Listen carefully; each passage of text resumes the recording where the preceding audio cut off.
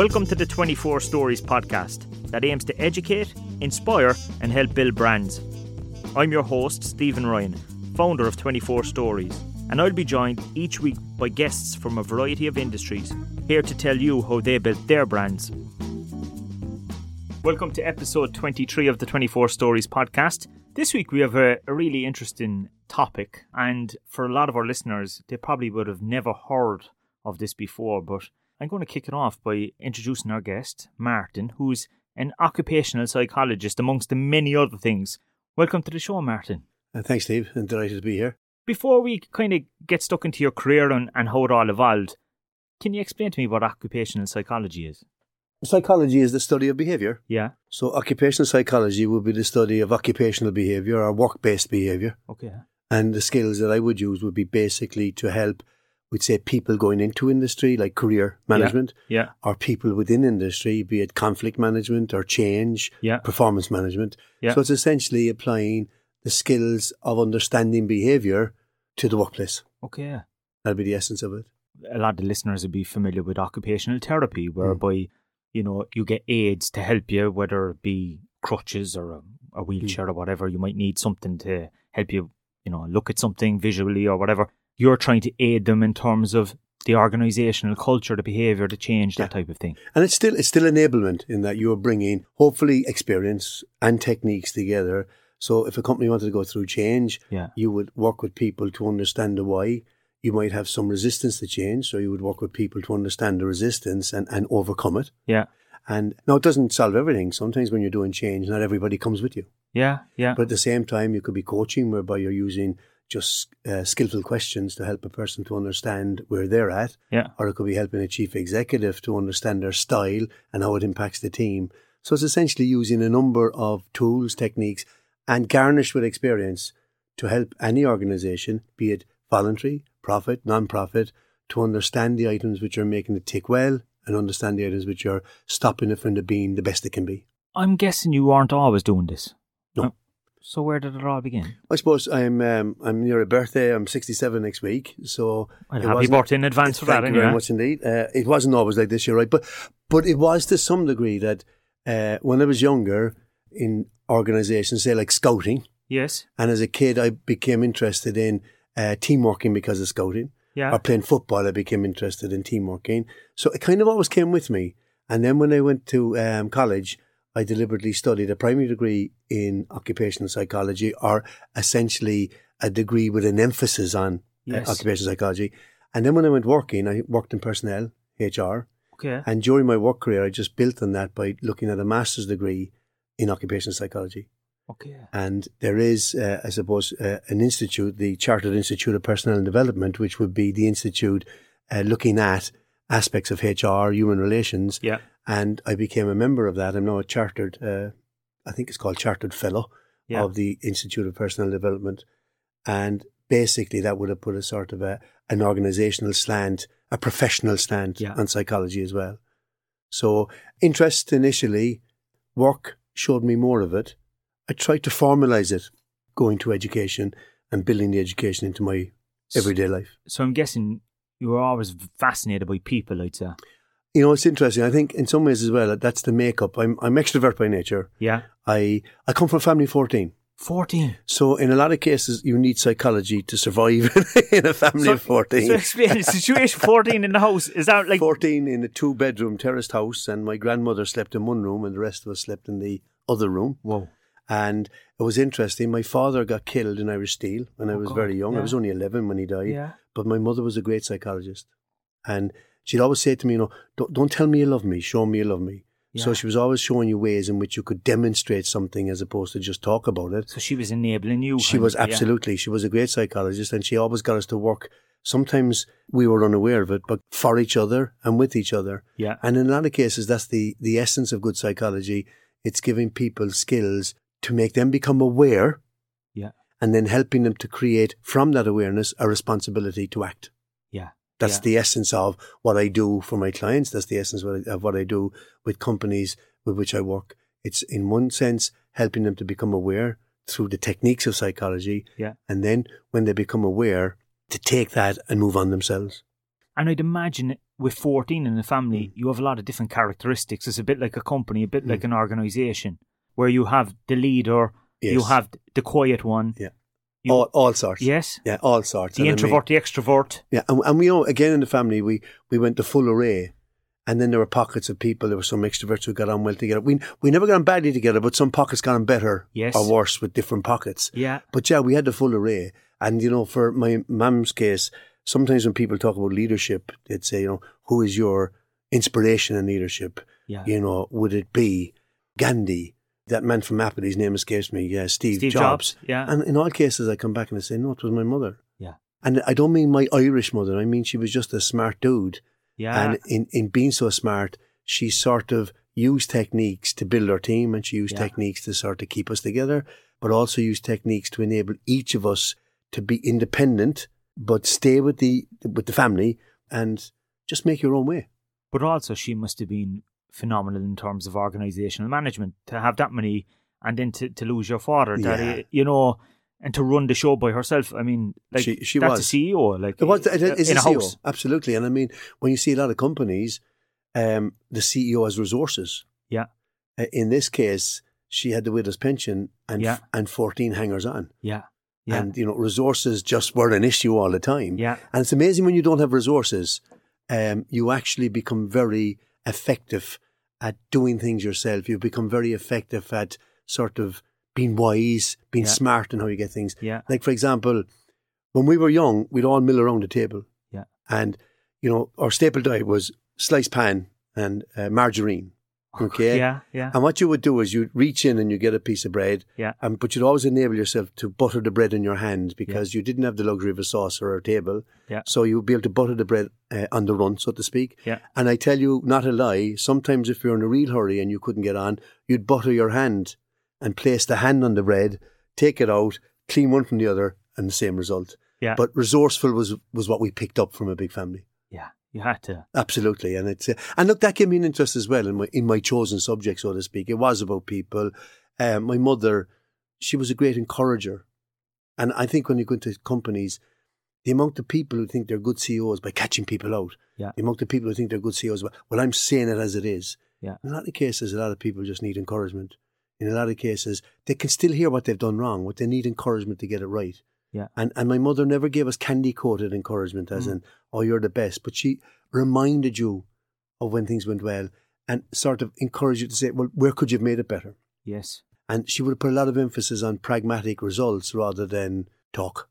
But she obviously enabled you and maybe encouraged you to kind of follow that academic dream maybe as well. There's no doubt. And what's really interesting there, Stephen, is that not everybody in a family of 14 gets a break. I'm guessing. So, I got a break. Yeah. And Johnny, my brother, Johnny, he died suddenly, he was 68, 69. He died just a year after he retired. And when my dad died, Johnny really took over the helm. Yeah. And he was our leader, so to speak. So did he go out working when he was younger? He went out working and he had an apprenticeship. And when he went out working, it enabled some of us to go to secondary school. Yeah. And I remember then at one stage, I had a chance to go to third level.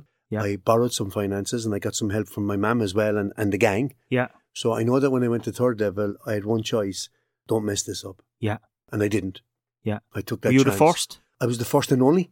Yeah? Yeah. Out of the 14? Out of 14. Johnny later did a master's degree when he was at work, but that would have been it. But a lot of the grandchildren are obviously graduates of college. Of course, and the next generation got the benefit of the first generation, if you know what I mean. But I was, in terms of formal education, 24/7, 7 days a week, I was the only one who got that chance. Yeah. And I'm very grateful for that. I'm very, very grateful because it enabled me to explore aspects of career that I just would never have understood. So in some ways, college opened my mind more than anything. Yeah. Looking at models of change, looking at models of personality, looking at models of personal development. You sort of say, dear God. Back then it was a lot harder, as you said, like you were the only one in your family that went. Like when you talk about people and observing people, you went into a whole new culture of individuals, probably some very affluent. Interesting point as well, yeah. I suppose the great thing about learning, I suppose young fellas as well, young women, young men, is that good people connected anyway. Yeah. You know, we were out to save the world. We were commentating on the world with a cup of coffee. But interestingly, it kind of worked the other way as well. It gave you a confidence that you were integrating with people from, say, a more affluent background. Yeah. my mother never left me forget that, as in if I ever lost the run of myself. You got notions. If you ever got notions, you were brought down to earth. But at the same time, she knew that she set me up. Yeah. She knew that she gave me a chance. And I mean, education is the most valid way. It's the best thing you could probably give your children. There's no doubt about it. It's such a gift. And I mean, it enabled you to get into places that you could never do otherwise. And in some senses, say, to be so lucky to get that chance. And suddenly then, you're exposed to all sorts of things that you never thought imaginable. Yeah. Aspects of psychology, change, industry, coaching.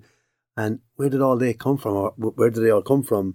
And it was just that you had a chance to be exposed to that because of education. And like when you were in secondary school, like, did somebody tell you that you could do this in third level, or did you have to go find it yourself? That's amazing. I think it found me. Yeah. You know, like everybody, you mentioned so many great people on your podcast. Yeah. And people who set up businesses. Yeah. You know, in some ways, the idea can be your baby, but all the other bits, it can be serendipity. It can be the fact you tried something and it worked out. It can be X, it can be Y.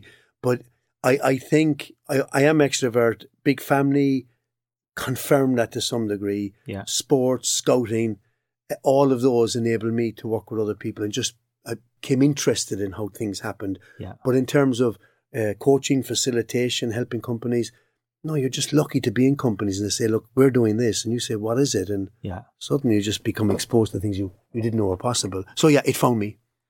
So when you left college, did you go straight into a big company, or how did it happen? What happened? I left college and I went selling solid drawn and annealed stainless steel piping.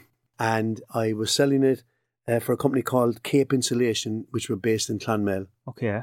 So did you have to move to Tipperary? No, I was just a young fellow, just out of college. And I mean, it was my turn as well to contribute to the kitty at home. Yeah. So I mean, we'd all done paper over the years and various bits and pieces, but this was a full-time job. Yeah.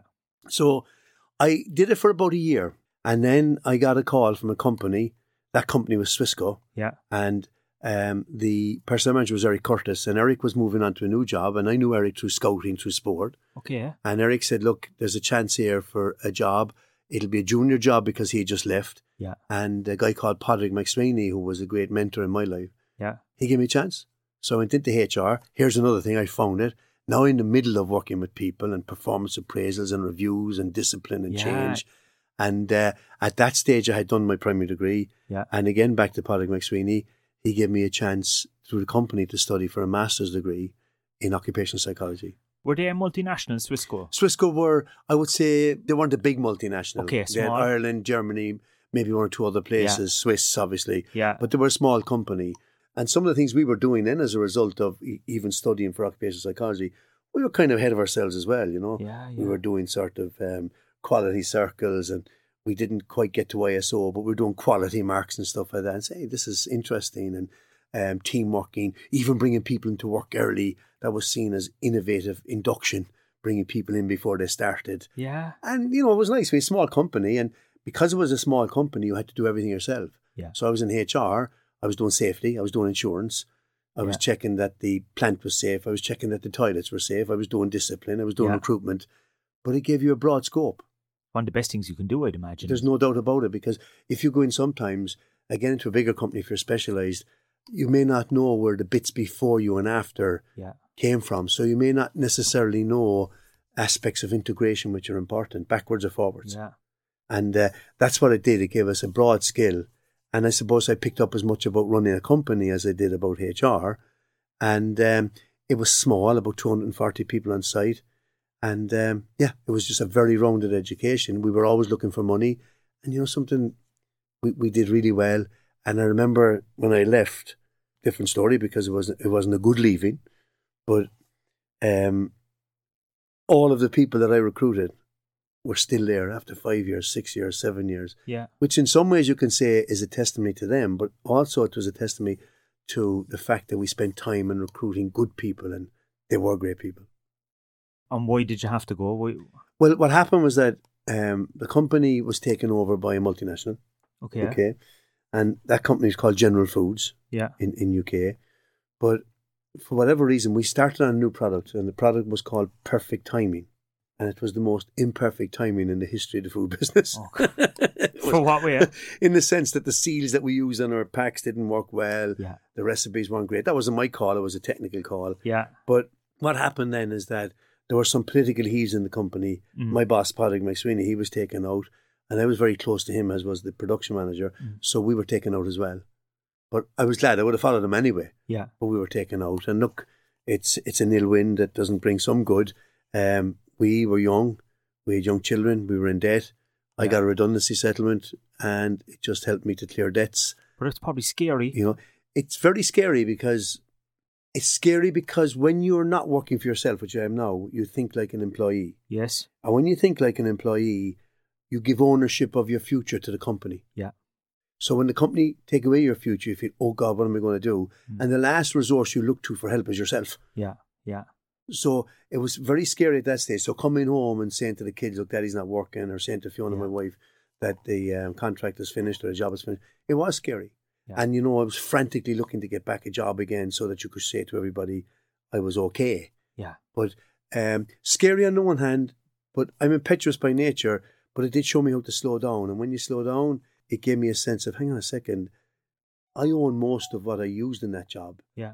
But I never had to market it for myself. Yeah, I get you. Yeah. And, you know, I remember I worked with UCC after that in the Department of Occupational Psychology, and Applied Psychology, my apologies.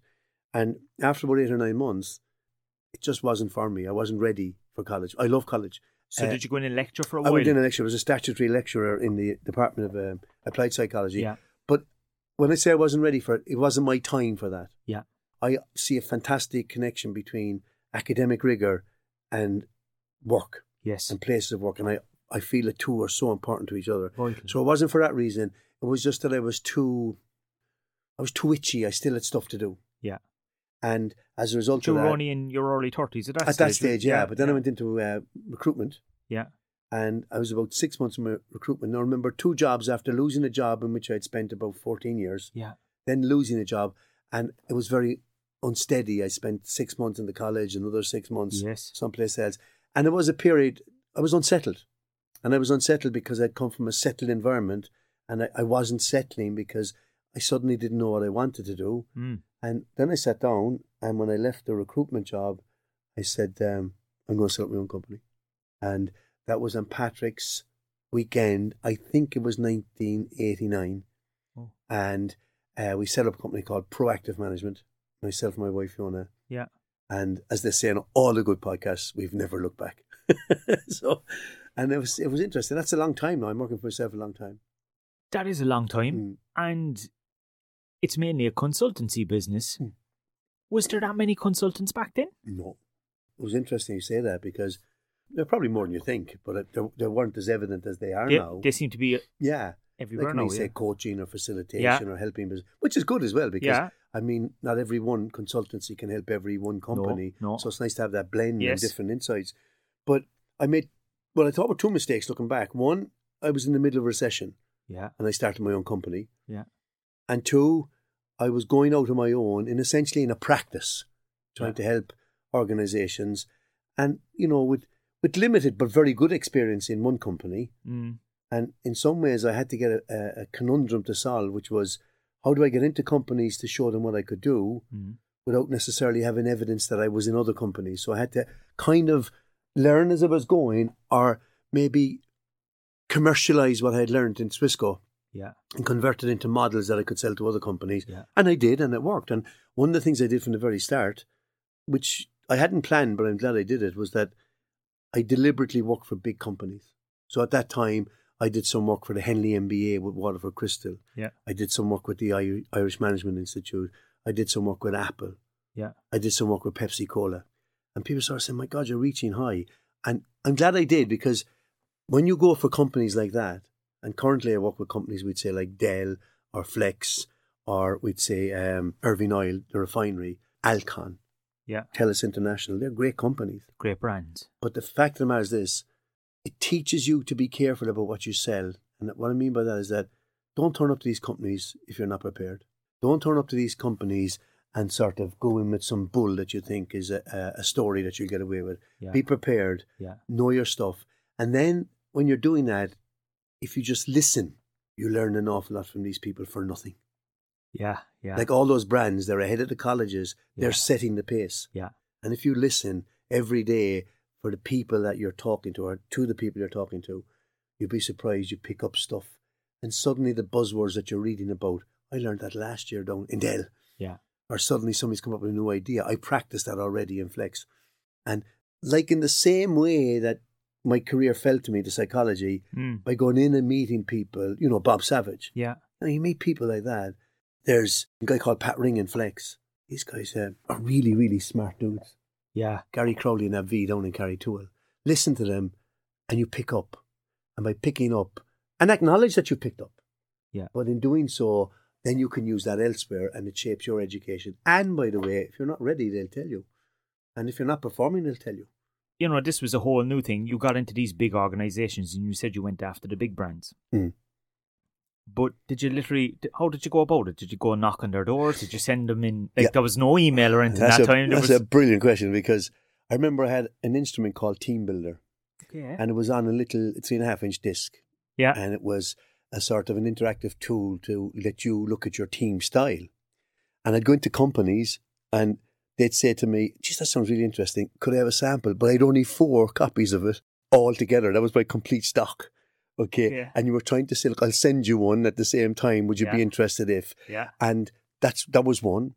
Number 2, I found, you mentioned about the amount of consultants around, that the guys that I asked, or the guys that I visited, I found that they were sort of in the same boat as me. They were learning as well. They were young, and there was a lot of stuff came into Cork that wasn't there before. Yeah. The electronics, the pharmaceuticals. Yeah. So we were all at it. We were all energized. We were all new.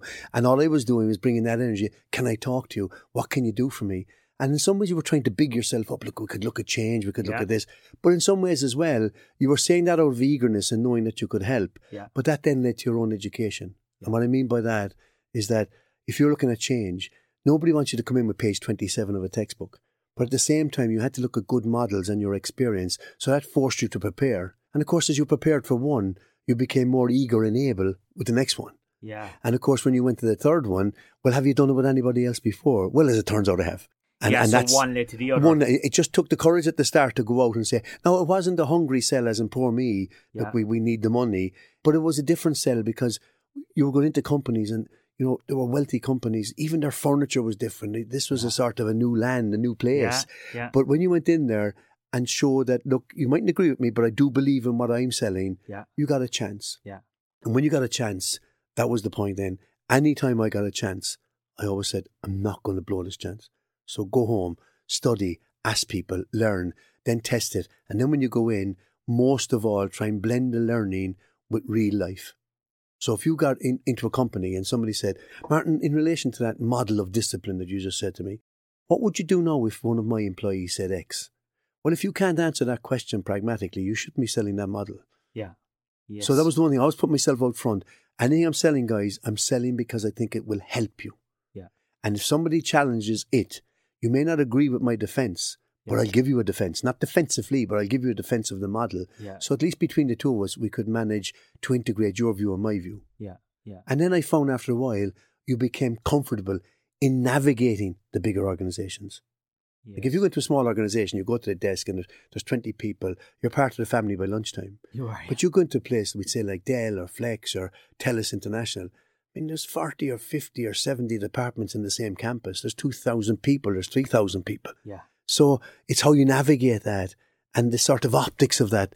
That became a whole new skill. And there are people who could be very good at my subject, but could not navigate an organisation. Do they get intimidated by it? Sometimes you would. I got intimidated by sometimes because you're going in and the VP of this and the VP of that are coming to town and suddenly you realise they're just normal folk. Yes. Right? And I mean, this is a nice story, but at the same time, it's a very, it's a story that gives you a sense. I was working with a team in Cork about maybe 4 years ago, and that team was responsible for a $9 billion company. Whoa. And you know, my first reaction was, oh my God. My second reaction is that I knew I brought stuff of value, but I met really nice, decent, committed people. And the fact of the matter is that their turnover was 9 billion, which is intimidating. Yeah. Their personalities were joyous. And if you were caught by the first one, your confidence was down. Yeah. If you have the courage to go to the next phase, you generally found that really good companies were really populated by really good people. And is that part of the recipe for success? I think so. I mean, and that's not candy coating. I mean, you'll see some people who are really tough guys, tough women. Yeah. But on balance, I found that 90% of the time, 90% of the people were always decent. Example, empathy, emotional intelligence. They knew their product. They gave people a chance. They trusted people. And it works. Stephen, it works. Yeah. That's the point. Wherever you see people, well, I do this and I go straight in. And you look around and you see a person who's demanding of their employees, or you see a person who's disrespectful of their employees. They may not see it in their presence, but just go outside the door and you get a sense of what people think about them. And is that why you're brought in a lot, Martin, then? Is it a case that there's problems in-house in terms of conflict? Would that be one of the main reasons? It would be one, but sometimes there's opportunities. But sometimes the conflict that, it's not so much the conflict of itself. It could be a conflict that the company's not able to resolve, mainly because the players are too close to each other. Yeah. So you're a sort of a third party and you're an objective party. Yeah. So with that in mind, you could come in to help. You're not coming in as Solomon. You're coming in to try and, look, Stephen, you made a good point there. Now, John, you've made a good point. Can we try and marry them? Yes. And in some ways, it was a thing called constructive sort of confrontation, where I'd ask you your story, paraphrase it and give it back, and Martin's story, paraphrase and give it back. Can we talk about that and try and get the people to reframe the problem and re-own it, and now look at ways in which we could solve it? Yeah, yeah. But in some ways as well, the magic wasn't necessarily in the techniques. They helped. The magic in a lot of cases that you were not affected by the outcome. You were an outsider. You were disinterested. Yeah, yeah. Okay, and from that angle, you just brought objectivity that the company itself couldn't bring. And does that come in organisations because people maybe get stuck in their ways, or maybe they're too long, or, do you find that there's commonalities there? There are commonalities, and I suppose it's no different to you and I. We've met before and we've worked together before, but say we were working together for the next 6 months in this office. Yeah. We met before and we just got to know each other, but now we're really getting to know each other. Yeah. Okay. So some of your isms will start grating on me and some of my isms will start grating on you. It's just a natural way. Yeah. And if we don't talk about it, well, then they'll fester. And sometimes the person's at the coffee machine, so how's it going? See that guy in there? He's driving me mad. And say, I heard you saying it. Yeah. Now, it wasn't really meant as bad as it sounds, but and you've got a conflict. Yeah. Or sometimes it can be a situation where one style overpowers another style. Yeah. And the interesting thing I find, back to occupational psychology, is that in business, it's styles rather than the people. Great. So if you have a person who's very driven, well, if he starts overusing that, people see him as overpowering. Yeah. If you have a person who's very nice, very much in the groove, they don't upset the apple cart. But if they overuse it, people sort of say, what's Martin doing? Yeah. His contribution, where's his contribution? Yeah. But the interesting point, there's a place for each. Yes. But the extreme of the driven person drowns out the extreme of the quiet person, and the team doesn't work well. And then people like me will come in and sort of say, guys, let's look at what we have. Let's understand how they're great, but look how they work. Example, the driven person could say to the quiet person, you really have a lot of talent, but you need to push yourself a bit better. Yeah. Whereas the quiet person, if he knows the driven person after team working, could say, listen, stop taking over. Yeah. So it's not always negative. In a lot of cases, it's very positive that you're trying to get the essence of each person and get them to work together. But at the same time, I'm a firm believer that conflict is an important part of what we do. Disagreement is an important part of what we do. And if you have no disagreement, what happens is everything goes under the counter. And someday when you least expect it, it just blows up. So bringing stuff out in the open with a healthy dose of respected conflict or respectful conflict, you need it. Because if you don't have difference, you don't have anything. And I'm guessing if you have no disagreement, you probably get bad decisions being made because everyone thinks everything is perfect. And then that's where you have failures in organizations. Absolutely. And so with that in mind, you do need people to hear different sides. Yes. In order for things to resolve. It can still be painful, but it's got to be down to people being open to hearing the other side and then moving on. And the best leaders that I know, they'll hurt, but they will listen to the feedback. They'll take it away, they'll adjust. And then when they adjust, they know at that stage that people appreciate the gesture that they've made. And they've come around a long way, but they're far more powerful now for having gone the way of listening and changing. And do successful teams need kind of, I suppose, lots of different kind of characters like that? Like, the whole phrase opposite attracts. Yeah, they do. An interesting point about team working is that decision making is much slower than it is with an individual. Yeah. But it can be far more effective because you have more inputs. Yeah.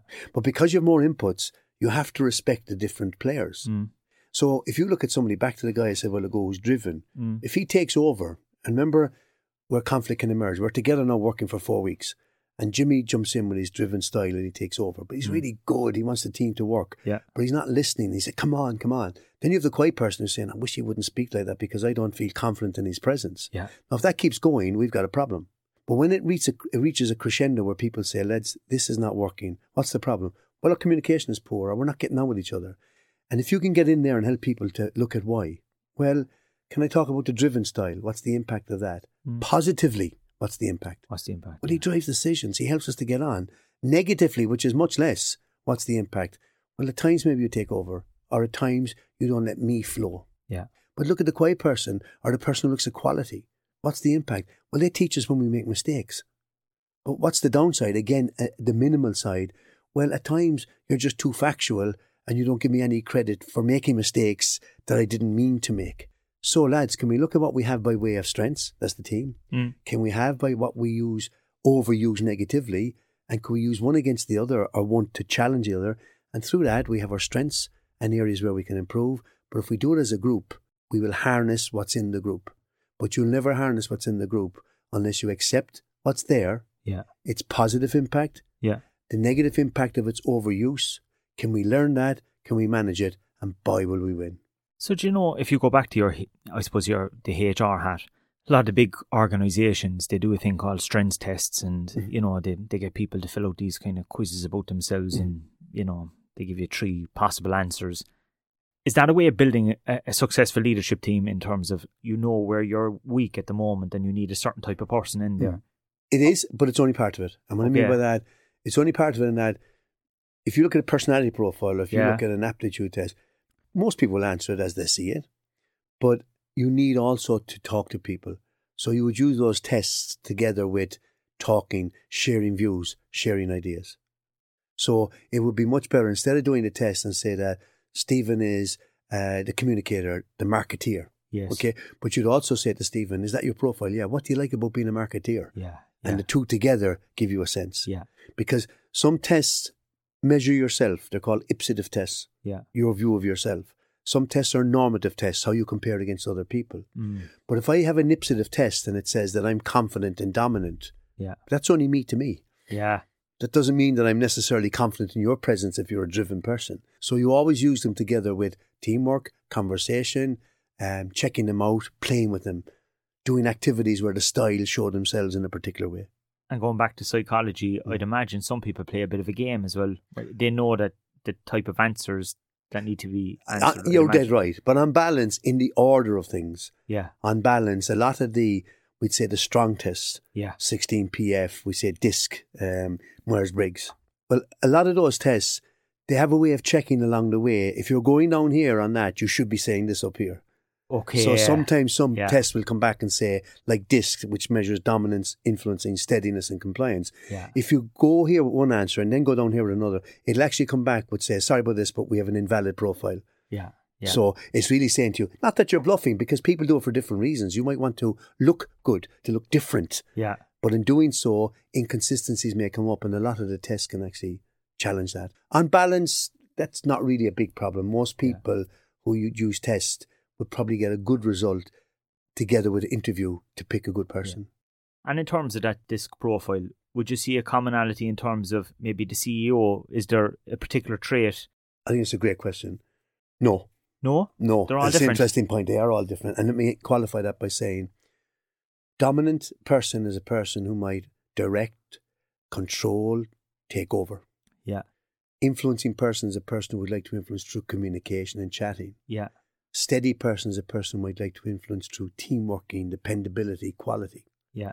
A compliant person is a person who likes security but will show what they contribute by doing things correctly, standards. Yeah. Now, you know and I know there are CEOs who've had all of them differently, would have had those. Yeah. But like everything else, the driven CEO, the dominant CEO, he'll find that his teamworking could be improved, or he finds people are leaving the organisation. Yeah. But equally, you could find a compliant CEO is not getting through to people because they stay in their office with the facts and figures and can't get out. Yeah. So it's like everything. You use the goodness of a style. Yeah. Watch the overuse. Yeah. And then from there, try and get the best of the style to manage your people, but bring in other people who supplement or complement your style. Yeah. So if you're a communicator and you're doing well, but you're not very good at the technical side, for God's sake, bring in a compliant person who'll help you. Yeah. So the good leader will see where he's short or she is short and bring in supplementary or complementary styles in his team or her team to help them. And that's important, because a good leader will show, in a lot of cases, they're not as good as Stephen at, we'd say, digital marketing or social media. Yeah. But he's on the team, he's empowered, but Stephen is a good member and he equally reciprocates by relating to the strengths that the team leader has. Yeah. And none of that takes from the team leader. In fact, it adds to the team leader. Yeah. It adds to his style and his perception of effectiveness. So you'd often hear that phrase, you should hire someone that's better than you. Yes. And sometimes what happens, I know it's an ism or a saying, but I always find that A-class managers recruit A-class people. Yeah. B-class managers recruit C-class people. Is that because they're intimidated? Yes. Absolutely, yes. And what happens is the A-class manager says, look, I don't know this. I'm good at what I'm doing. I have confidence in myself, but I love what you're about. Yeah. And you're empowered. We still have rules of play. We're still a high-performing team. But I give you a chance to show what you can do. Lo and behold, it works out. Yeah. Whereas you'll see some people, a good person comes in, they're corralled, they're controlled, I'll get back to you, not invented here. And suddenly the good person leaves and the sort of B-class manager saying, he was never for us anyway. It is fascinating, the culture. It nearly kind of goes back to that family of 14 that you were talking about. It's like that the in-house battles. And even, we're just talking about leadership teams, but what about even their employees as well? And, how do you deal with frictions between employees and their managers, which is kind of a different dynamic, isn't it? It is. And you've touched on something there which I think can come in there. It's a different dynamic, but the essence of hurt or confidence or conflict are the same. Yeah. Okay. But there's two things emerge. One, I think it was Douglas McGregor said one time that culture would eat strategy for breakfast. Yeah. So it's the culture. What kind of a culture do we have? And if there's a culture where it's okay to disagree, if it's a culture where we respect disagreement, well, you'll find there'll be less of it. There'll be less personal challenges because people feel okay in that environment. Yeah. Or sometimes it could be a question of, no, we don't want any hassle, so it goes underground. Yeah. So conflict, if it's out in the open and respected and there's rules around it, can be far more effective as a decision-making process. Yeah. And overall, the culture really is interesting because if you can get people to chat, agree, disagree. Another aspect about culture which is important, it's called an overarching idea or an overarching aim.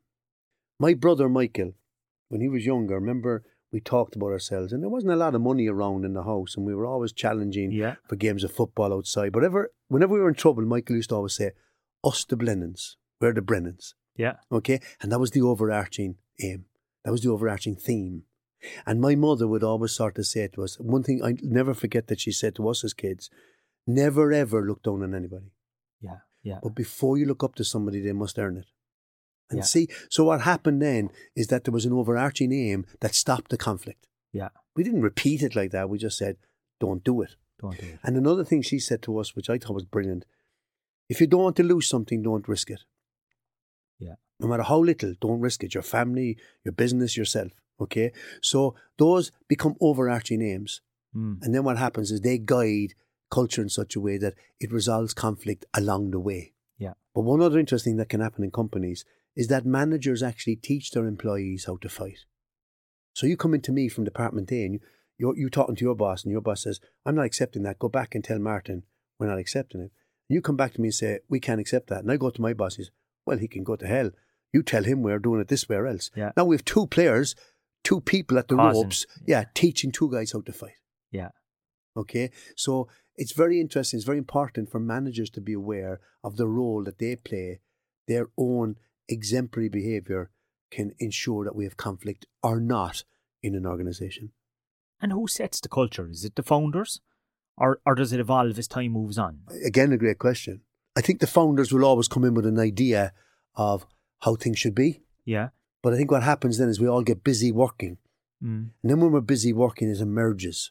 Yeah. Because culture sounds fancy, but all culture means is how we do things around here. Yeah. So if we're sloppy at admin, that's how we do things around here. Yeah. If the reception is untidy, that's how we do things around here. Yeah. I worked in companies where people were literally bullied within an inch of their lives, and that's how we do things around here. Now, the leadership have a choice that they try and break that for a more effective culture, or they accept it and manage around it. And I know a lot of companies who manage around it with, not now. Yeah. I know a lot of companies who become very skillful at avoiding conflict instead of taking it on, because the impact, be it through industrial action or be it through something, the impact is too great. So the leaders definitely will have a desire for it to work, but as an organisation gets bigger and you don't look at it, culture should be looked at every day. We should be able to say every day, if we're doing something, is that against our culture? It is. Why are we doing it? Is that against our values? It is. Why are we doing it? And the interesting point from there is that when the organisation gets bigger, so we have 50 people and we're going out for drinks, and then we become 400, then we become 600, and suddenly the driving force of the early days is gone. It's gone. And if you look at the Gaussian curve, so at that Gaussian curve for culture, you have 10% on the left who just love it. Yeah. And 10% on the right who hate it. And you'll have forces within your organisation which are against the culture that you set up. And if you're not looking at it daily, that subculture could take over. And is it a case that you should try and move them on if they're not fitting in with the culture of the organisation? You should try and fix them first. But I mean, yes, is the answer. Because they could upset the rest of them. Absolutely. No, you don't pick someone and say, you disagree with me, so you're out. Yeah. But if somebody is a bad fit with your organisation, why would you spend most of your time trying to negotiate with and please and cajole people who don't care about your organisation, and none of your time in rewarding the people who love it? Yeah. Yeah. So the answer is yes, but it doesn't actually have to be you're out of here. It has to be done respectfully. There's legislation protecting jobs. Yeah. But at the same time, if you're not managing culture every day, I guarantee you, Stephen, culture goes where it's going. If it's a good fit to where you are, it will work. If it's not, it will bury all the goodness that you started out with. Should it be written on the wall? You know, you go into an organisation and they have their mission statement or vision statement on a wall. Sometimes I think it's just there for show. It is, in a lot of cases. It's not in other cases. But in some cases it's on the wall, and it was determined by another person on another continent, and it's not been translated into Cork. Yes. And what happens then is that people say, do you know the culture? Well, I know the words, and I learn if I'm going for an interview. Yeah. But that's not culture.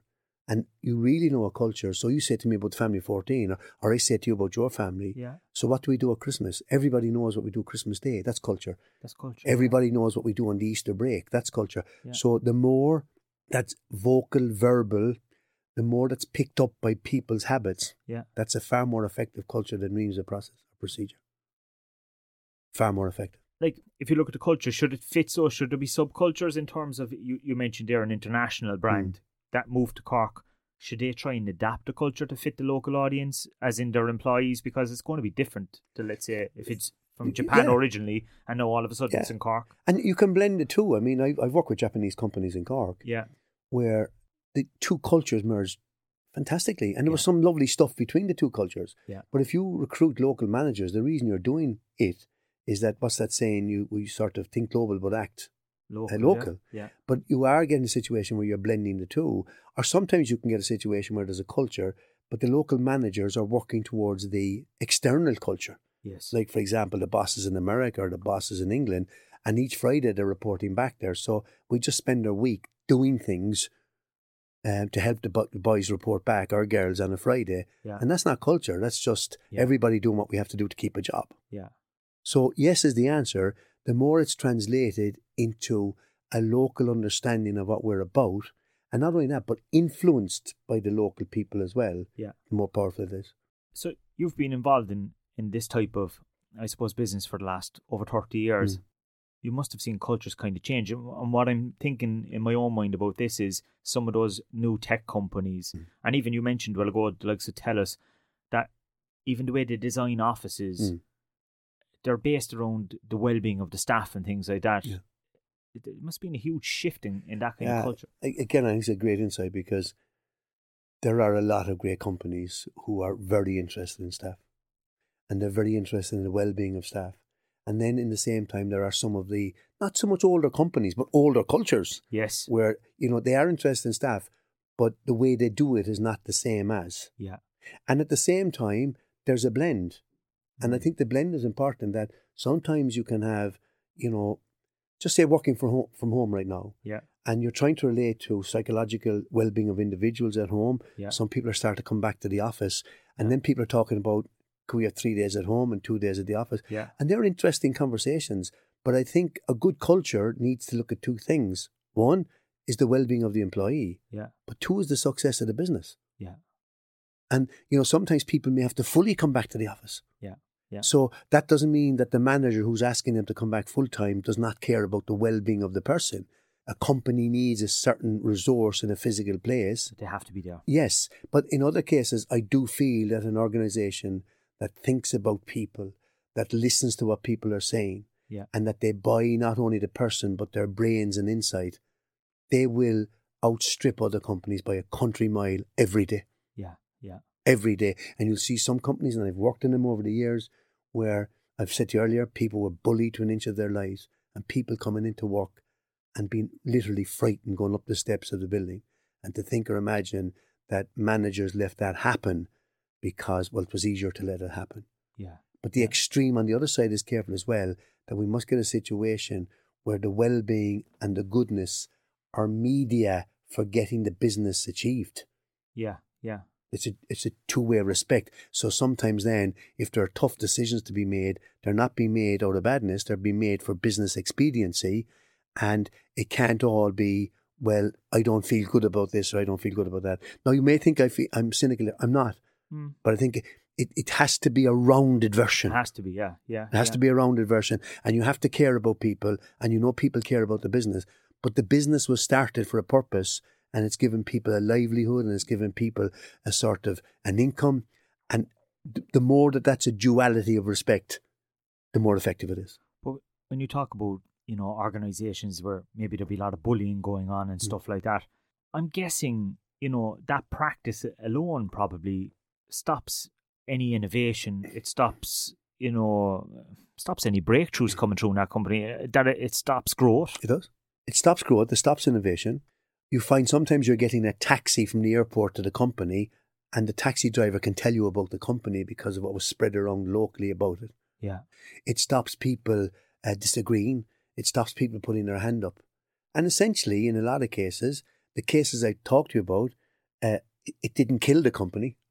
But I definitely know that people won't be queuing up to go there. Don't go there, but the people who are there are not queuing up to leave. Yeah.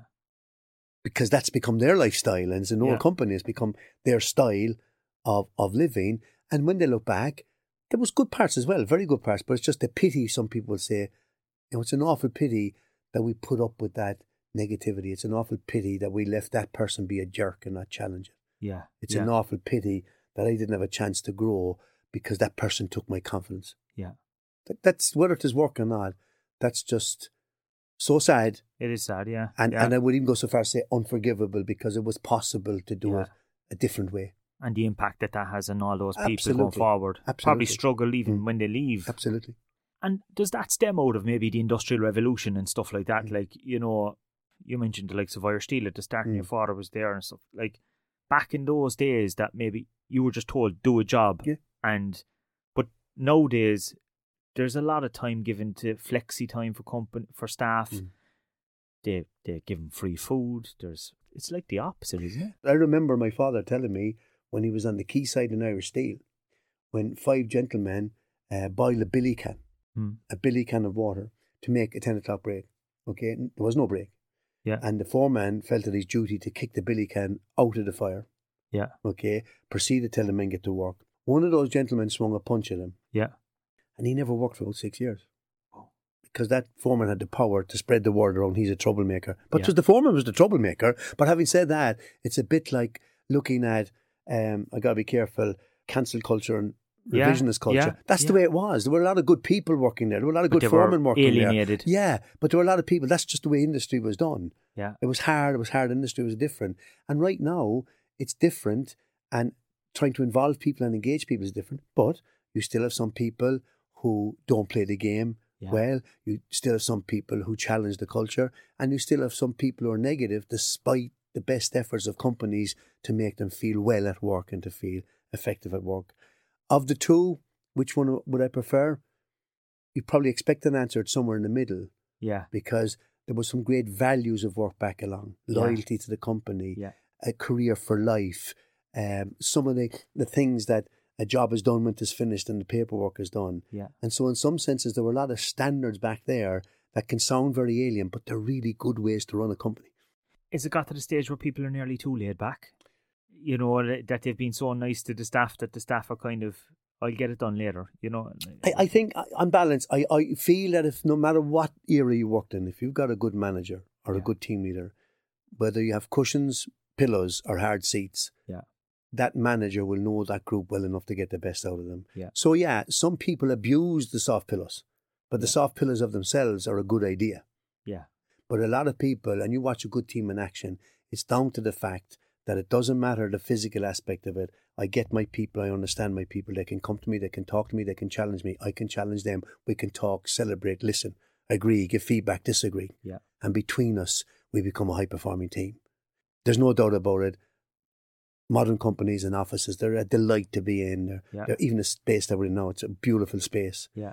But it's still down to people looking after people, people understanding people, and making adjustments to motivate people based on the styles that work in that team. And for me, that's still the secret of success. And is that the secret of your own success? Is that how you built your brand? Was kind of getting on with people? I think the feedback that I would have gotten and received over the years is that, I do get on well with people. Yeah. I'll add one more, probably no different to your business, is I work extremely hard for my clients. Yeah. So I would ring a client at 10 o'clock and say, I just found out something, you might be interested. Yeah. There's no invoice for that. Yeah. Okay. Yeah. But it's part of a relationship. It's part of a partnership. Yeah. And so I think that's number one.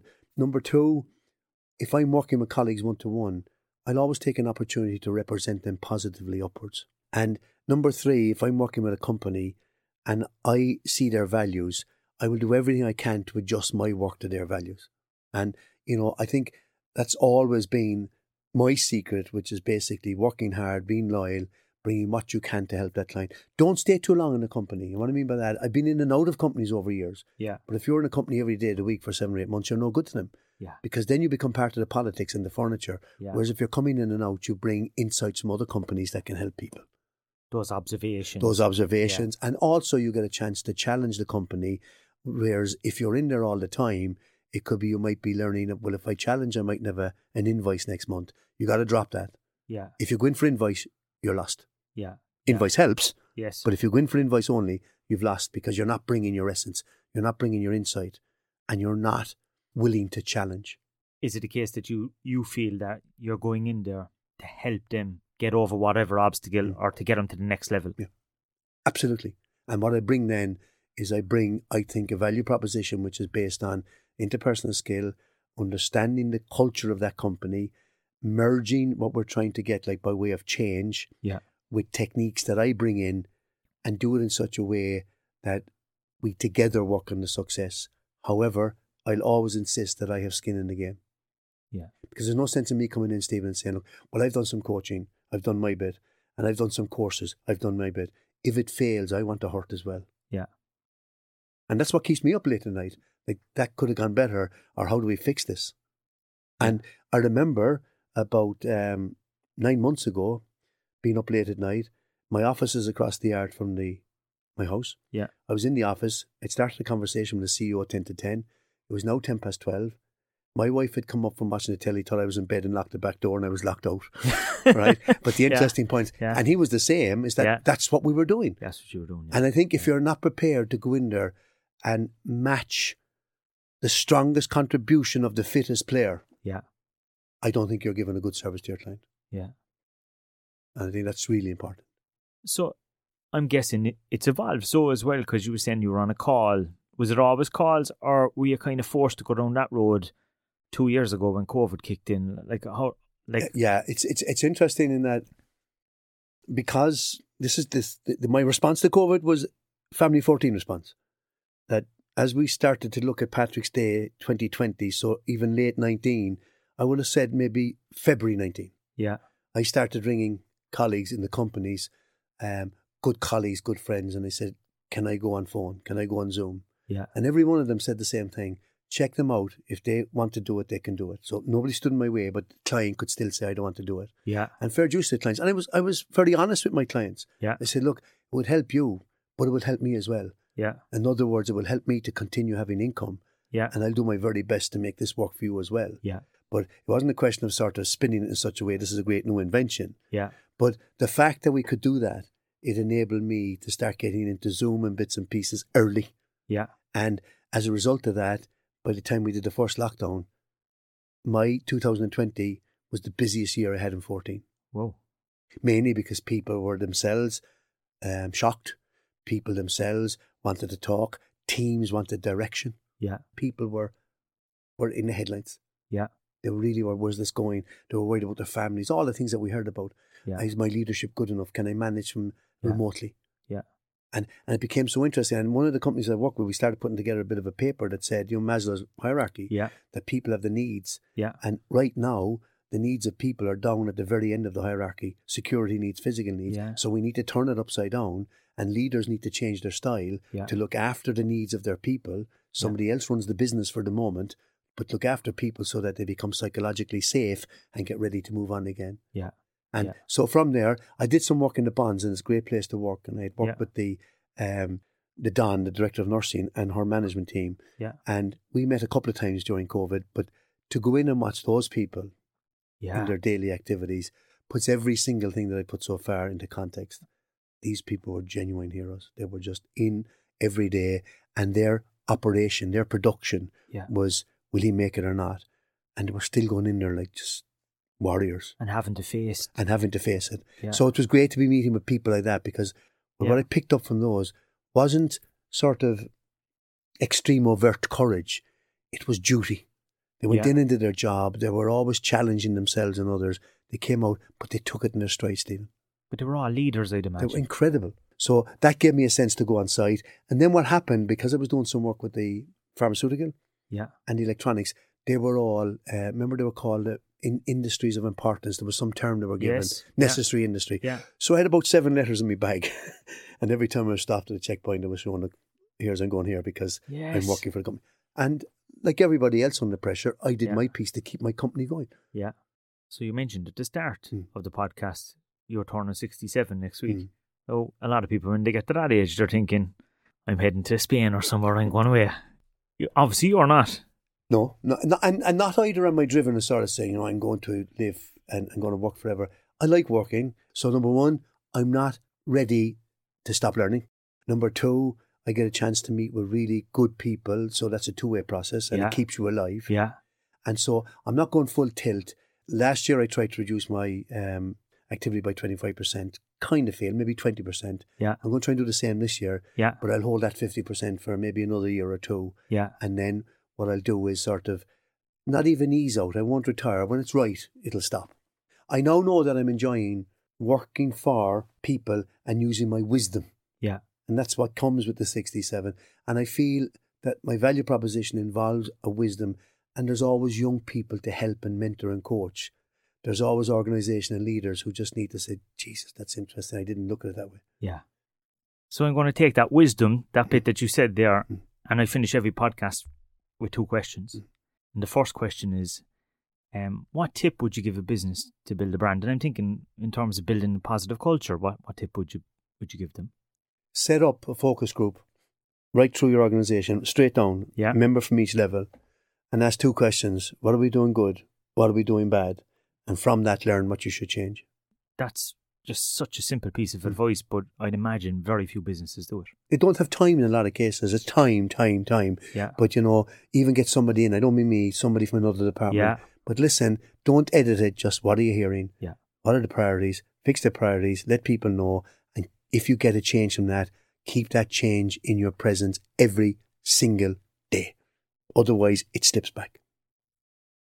And the second question I have is, what tip would you give an individual? So I'm thinking there's a lot of owner-managers listening to this, and maybe they have a good number of employees. What tip would you give somebody like that?